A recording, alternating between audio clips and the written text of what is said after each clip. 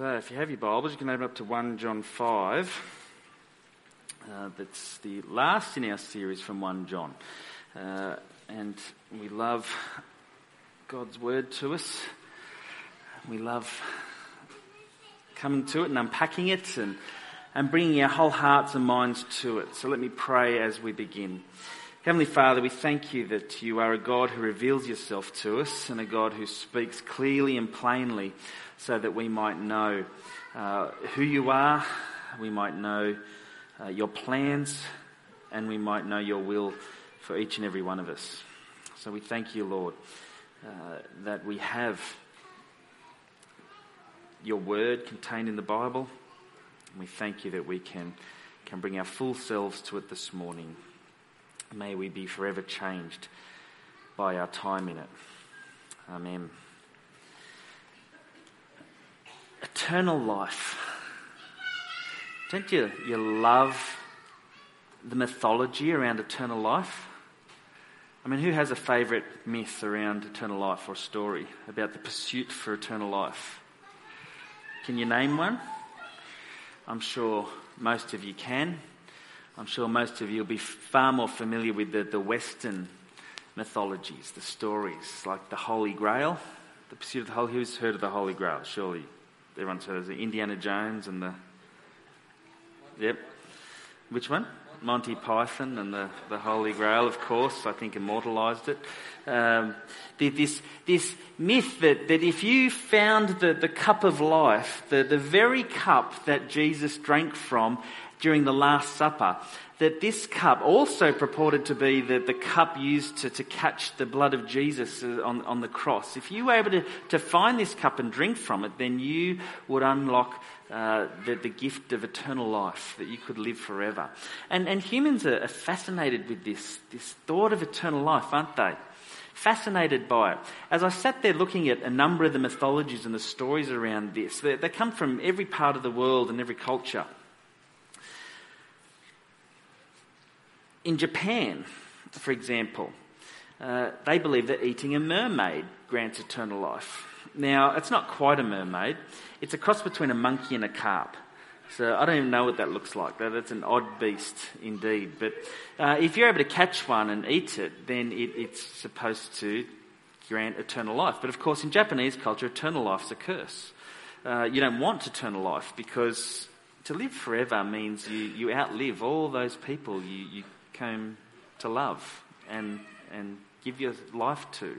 And that pattern just repeats over and over again. And so it's seen as a bad. No one wants to eat the mermaid, which is good for mermaids, I guess.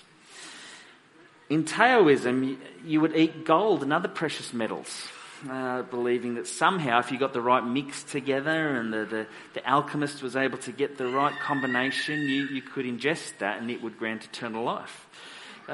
In Chinese mythology, we have the peach tree, not of heavenly wisdom as we find in Kung Fu Panda, but the peach tree of eternal life. And the gods would eat of this. And not only would it give, now they're smart, the Chinese, not only would it give eternal life, but it would give everlasting youth, because it would be really awful to be 1,000,000 years old with the body of 1,000,000-year-old, wouldn't it? And so eternal youth and eternal life, a smart thing. The Norse gods, anyone know what the Norse gods? There's a theme here. You tend to consume things. That served golden apples. And so the golden apples maintained their youth. The Greeks drank ambrosia, which tastes a little like honey, apparently. And it was delivered to the gods by doves. This was a drink that not only the gods drank, but in Greek mythology, every now and then, mortals were given the opportunity. The most tragic story is of a human who makes it to the heavenly realms with the gods. He's offered some, and he goes, no thanks, thinking it's a trick, and when he gets back to earth, realises what he missed out on. What a fool he was. You've got the Christian Holy Grail, and you've even got modern science stories of this, don't we? Isn't modern science pursuing eternal life? Yeah. That if you can just vacuum seal me in a cryogenic cell, so that later on, maybe when technology gets good enough, you can heal me and keep me alive forever. Maybe you can take my brain and my thoughts and my soul and personality and imprint that onto a computer. And that way it can last forever. I just constantly get upgrades. And on the web, of course, we know the ghost in the machine lives out there in the web somewhere. That personality, devoid of body, that is eternal. This myth of eternal life, it's everywhere, isn't it? There's something that captures the human imagination when we go, yes, we want to live forever. There's something in us, in fact, that innately is anti-death, isn't there? That no one wants to die, that we don't want to end. We don't want there to be an ending. We want there to be an ongoing story. We want to live forever. And so we're consumed with this thing of eternal life. In fact, the latest one I came across was in a movie I recently saw with the kids, Dora the Explorer. And what was it called? The Lost City of Gold. Yes, yeah. And if you can go find it. Now, of course, the moral in that story is that if you get stuck in the City of Gold and live forever, you have to eat bugs for eternity. It's not a nice thing. Also, the baddie in the story found out. So all these myths around. Probably my favourite myth around eternal life is the story of Gilgamesh.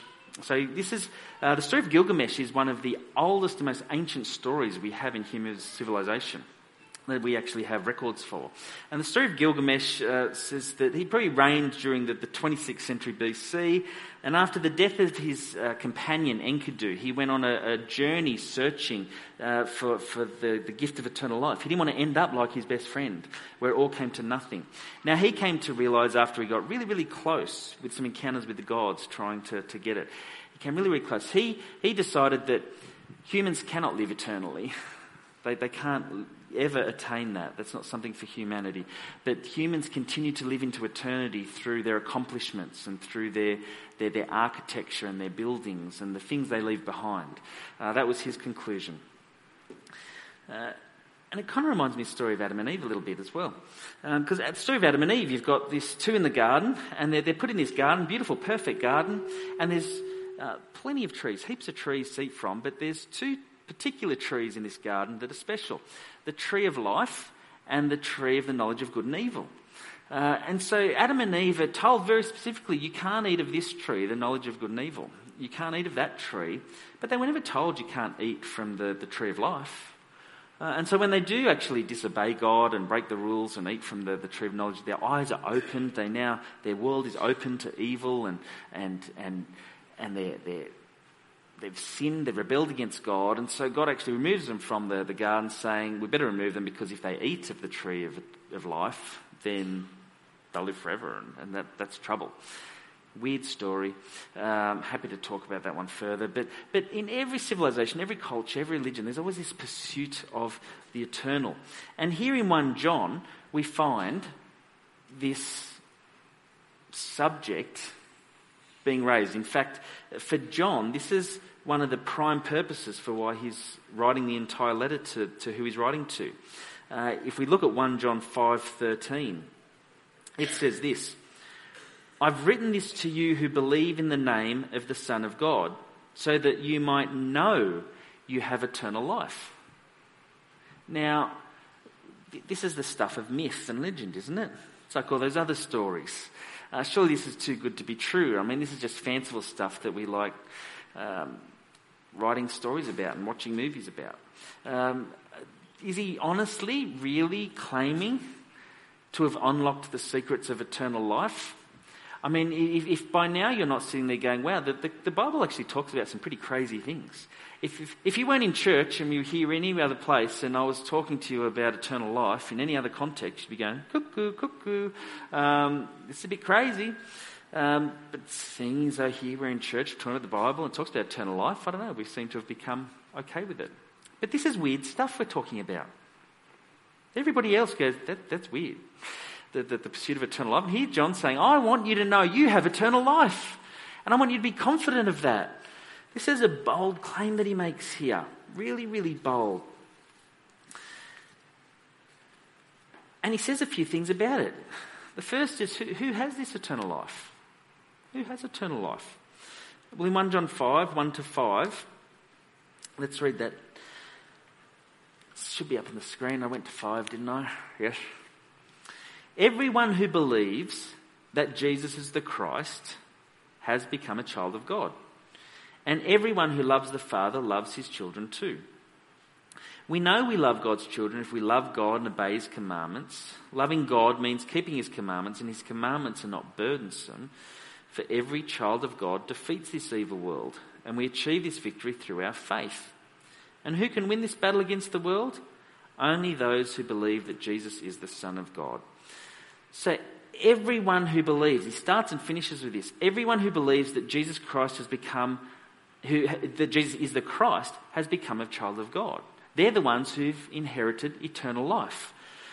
Now, we all have beliefs, and there's some wacky beliefs out there. Everyone believes something. John's not saying if you believe, if you really believe and trust in your heart, and you hold on to that truth that you have, that you will have eternal life, that it will see you well. No, he's not interested in the subjective experience of your belief. Everyone has beliefs. Everyone has beliefs. We all know Reese has really weird beliefs at times around some things. But we've all got beliefs. It's not the fact you believe something, it's the object of your belief. It's what you believe that counts. Everyone who believes that Jesus is the Christ has become a child of God.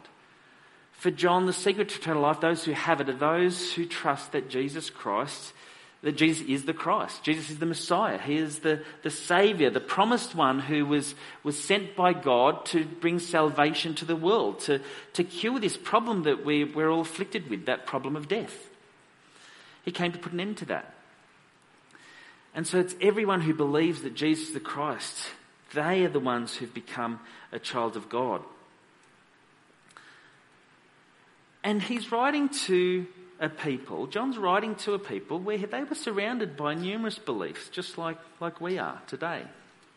Not everybody believes that. People believe plenty of other things.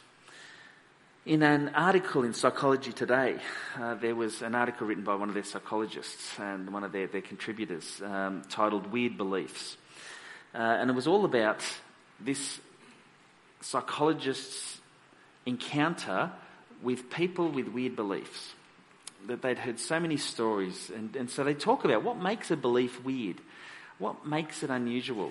And some of the stories he recounted was an aerospace engineer that believed by absorbing bacteria into his skin that he could avoid eating, and so would not eat numerous times a week, thinking that that's all right, I'll sustain myself through the bacteria that I absorb.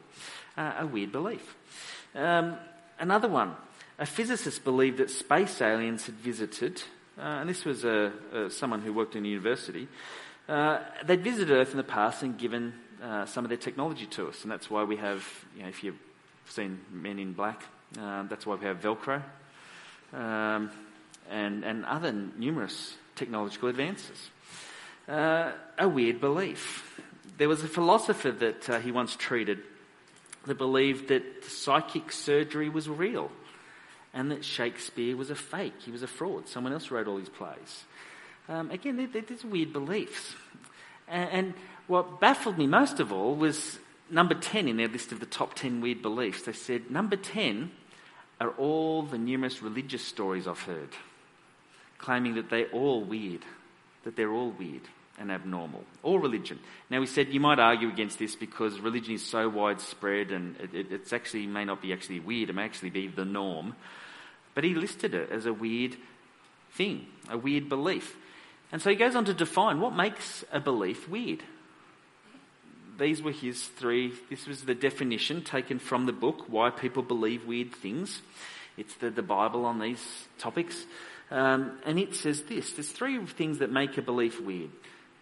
Number one is that it is unaccepted by most people in the scientific field that studies the topic of that belief. So if genuine science says, no, that can't be, then you're just believing something weird. Number two, it's a claim that's impossible or highly unlikely. And number three, a claim for which the evidence is anecdotal. That kind of makes sense, doesn't it? If those three things are true of something, then your belief is not rational, it's not acceptable, it's not normal, it's actually weird. Is the Christian claim that we have eternal life through Jesus Christ weird? Many people think so. But let's put it to the test. Is it unaccepted by most people in the scientific field that studies the topic of that belief? Well, what's the scientific study of God? It's called theology. What do most theologians think? I'm only going on a whim here. I didn't do the statistical research on this one. But I think there's more Christians in the world than any other religion. It's not to say there's more Christians than anybody else. But there's a lot of Christians, a heck of a lot of Christians, who've studied this thing. And most people who would study this thing that say, actually, yes, eternal life does come through Jesus Christ. I would be one of those people. Believe it or not, I'm a scientist. Of theology, of word, of history. We study these things. We look at the evidence. We look at the history. We look at the textual criticism involved in studying the scriptures and looking at the authenticity of them, the validity, the reliability of these things. And we test the claims and we come to a conclusion that, yeah, they're acceptable. They're acceptable. Is it a claim that's impossible or highly unlikely? That God came to earth, took on the appearance of a man, actually became man, lived amongst us, died, and rose again from death with no help at all, and went and ascended into heaven so that we might never have to die? Is that highly improbable? Highly unlikely, impossible? Well, yeah, it is, isn't it? Absolutely. Resurrection doesn't happen often, does it? And yet, did you know that Einstein's theory of relativity was highly unlikely and declared impossible? The earth being round, heaven forbid, what an outrageous claim. At one point or another, most truths were considered highly unlikely or impossible, particularly ones that break convention and go against the norm. And so it, in and of itself, doesn't mean it's not true. It just means, yeah, that's a pretty weird claim. And number 3, a claim for which the evidence is anecdotal. Do we have anecdotal evidence? Anecdotal meaning really not of real substance. Nothing we can test or put to the test. Nothing we can really count on. Anecdotal meaning just word of mouth. People saying it's true with nothing to back it up. And we've certainly got lots of that. It certainly is anecdotal. We've got lots of testimony. This room would be filled with people who are willing to stand before a court of law and hand on heart say, I believe in God, I believe I've experienced God, I believe God has spoken to me throughout my life and that I've spoken with him. There's plenty of people, there's plenty of anecdotal evidence. But is there more than anecdotal evidence? Well, that brings us to John's next bit. You see, John's not content just to say, you're saved if you call yourself a Christian. If you believe in Jesus, you're saved. He wants you to know why. He wants to give you confidence in that. And so in 1 John 5, 6-9, we read this. And Jesus Christ was revealed as God's Son by his baptism in water and by shedding his blood on the cross. Not by water only, not by water and blood. And the Spirit, who is truth, confirms it with his testimony. So we have these 3 witnesses, the Spirit, the water, and the blood. And all 3 agree. Since we believe human testimony, surely we can believe the greater testimony that comes from God. And God has testified about his Son. 3 things here, 3 pieces of evidence, 3 things. He says, look at this. This testify. This isn't anecdotal. This is history. This actually took place. And he's speaking to people who were alive during the time. John himself was one of Jesus' closest friends, and he draws their attention. Now, in the Greek, we only see the words water and blood. In the English and the NLT particularly, it tends to add more and answers the question for us. Because there is that question, well, what water and what blood? And there's been numerous attempts to explain that.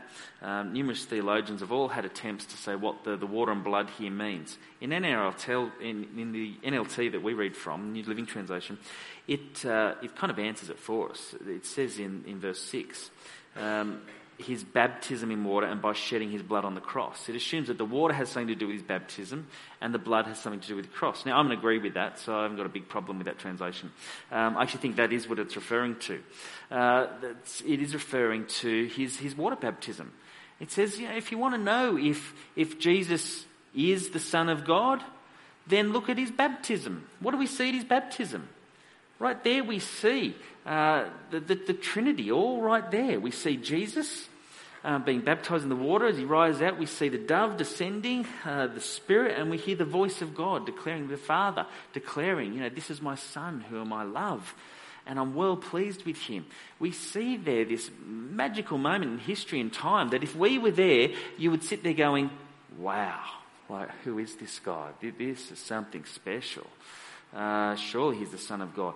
We then look to the cross and the crucifixion of Jesus.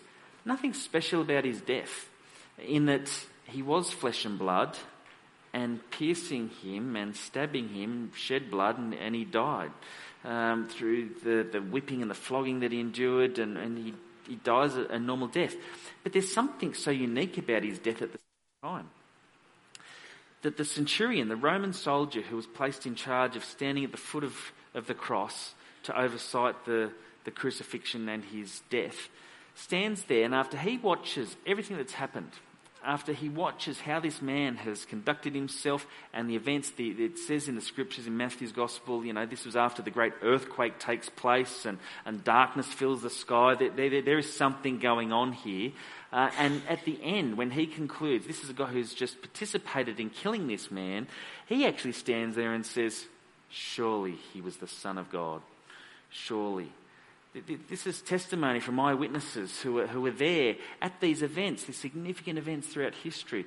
And we need to remind ourselves again and again and again, when we come to think of the scriptures, when we hear the stories of God, we're not hearing myths. We're not talking about some legendary King Gilgamesh. We're not talking about magical mermaid fish. We're not talking about fanciful images of science fiction and how we can one day live in the disembodied entities out there in the net. We're talking about real history. We're talking about no one denying the fact that Jesus came in the flesh, that he was a real man that walked amongst us, that people gave genuine, real eyewitness testimony to the things that he did, which went unquestioned. We don't have archaeological evidence. We don't have texts from that time that there's some that go, well, he claimed to perform miracles, but there's no one out there saying there's no way this happened. I'm there and I was there and I witnessed it and they're all lying. We just don't have anything like that. Time and time again, we encounter stories and archaeology. The more we dig up, the more evidence we find. It just confirms over and over again that this stuff really took place, and he wants to draw our attention to that. And then lastly, of course, he says the Spirit. We have the Spirit to testify. And you might go, well, this one's a bit of faith, isn't it? That the Spirit testifies to our hearts inside us. That the Spirit says this is God. And we're to trust that. That's on faith, isn't it? A little bit. Hebrews 6:18, and he's playing a little on this, says to us that, so God has given both his promise and his oath. These two things are unchangeable because it's impossible for God to lie. If God was present at his baptism, if he was present at his death, if the miracles he performed, if we could see the hand of God over the life, if we come to know and understand that because of all that Jesus did, that he is God himself, that when God himself speaks about who he is, then we're to trust that. And he says, I know, you guys have a hard time trusting people. You have a hard time. If I was to tell you, the other day I saw an angel, and it was spectacular. It was amazing. I wish you were there. It was great. Immediately you're sitting there going, yeah, right. We're skeptics inside. We don't like to believe. But when God himself comes and reveals that he's God and says, I'm speaking truth to you here now, this is who Jesus is, then he says, you've got to pay attention to that. You've got to pay attention to that. That's nothing to ignore. It's one thing to ignore the testimony of someone, but to ignore the testimony of God is to declare him a liar, to declare God a liar. And you're on shaky ground there. It is God himself who reveals Jesus as the Son of God to us. And this whole book testifies to it. It's the whole point of the Bible, in some degree, to reveal to us who God is. And when we come to that point in time where it reveals Jesus, Jesus himself says to his disciples, what do you mean you want me to show you who God? What do you mean you think I'm a prophet? You think I'm a good teacher? I do all these miracles. You've sat there wowed by me, and you keep going, Jesus, we'd be really happy if you could just show us who God is. If we could just show the Father to us. Let us see him. And he sits there scratching his head going, have you not been with me for 2.5 years? Like, what is wrong with you? If you've seen me, you've seen the Father. We are one. We're one. There's no denying it. And so we have this great witness, this great testimony, this great evidence, historical evidence to back. There's nothing anecdotal about it. There's nothing anecdotal about it. And so if I was to say, is the Christian belief weird? I've got to answer no. I don't think it's weird at all. I think if you stop and you look and you listen and you pay attention, you will see that Jesus is the Son of God. He could be nothing else. Nothing else makes sense. No other explanation makes sense. And so John writes to this group of believers. This group, remember, who is under attack from false teaching. And this false teaching is questioning the divinity of Jesus. It's questioning that Jesus is God himself. There was this argument that Jesus was a normal man, but then at his baptism, we see the Spirit of God come upon him. And then just before he dies, the Spirit of God leaves. But here he says, no, he was very much God at his baptism. He was very much God at his crucifixion. And the Spirit confirms this. So John here is actually speaking to the doubts and the insecurities of the people of his day, saying, I know you're hearing this. I know you're hearing that he's not Jesus, that Jesus isn't God. I know you're hearing this, that what we told you isn't true. But I want you to know it is. I want you to know it is. And in verses 11 to 12, and I'll conclude with this, he says, and this is what God has testified. He has given us eternal life, and this life is in his Son. Whoever has the Son has life. Whoever does not have God's Son does not have life. How certain are you that you have eternal life this morning? How confident are you that eternal life is found in Jesus, the Christ, the Saviour? And do you have the Son? Do you have the Son? Have you welcomed Jesus into your life and said, you know what, if you are God, I will give my life to you. I recognise that you are Saviour, the Saviour of the world. Please save me. But I'll also recognise you as Lord and make you Lord of my life. Because everything you do is good. Everything you say is loving. Everything you are is wonderful to me. Are you there this morning? If not, please come and speak to myself, to Reese, to a pastor, to someone you know who has the Son, who has Jesus. Don't let today slip by without knowing you have eternal life. Might have walked in here this morning thinking, that's just a myth. And here we are, crazy Christians, saying that what others consider myth is actually true and is yours for the taking. You don't have to eat some special fruit. You don't have to eat some magical fish. You don't have to scale the heights of heaven to get it. All you have to do is accept it. It is God's gift to you. That's great news, isn't it? If it's not crazy, it's wonderful. It is awesome and wonderful, and something we should be so grateful for. And our hearts should jump with joy that we've got it. We've got eternal life, people. It's yours. No one can take it from you. That's my sermon done. But now we've got to farewell a dear friend, someone who, in their time with us,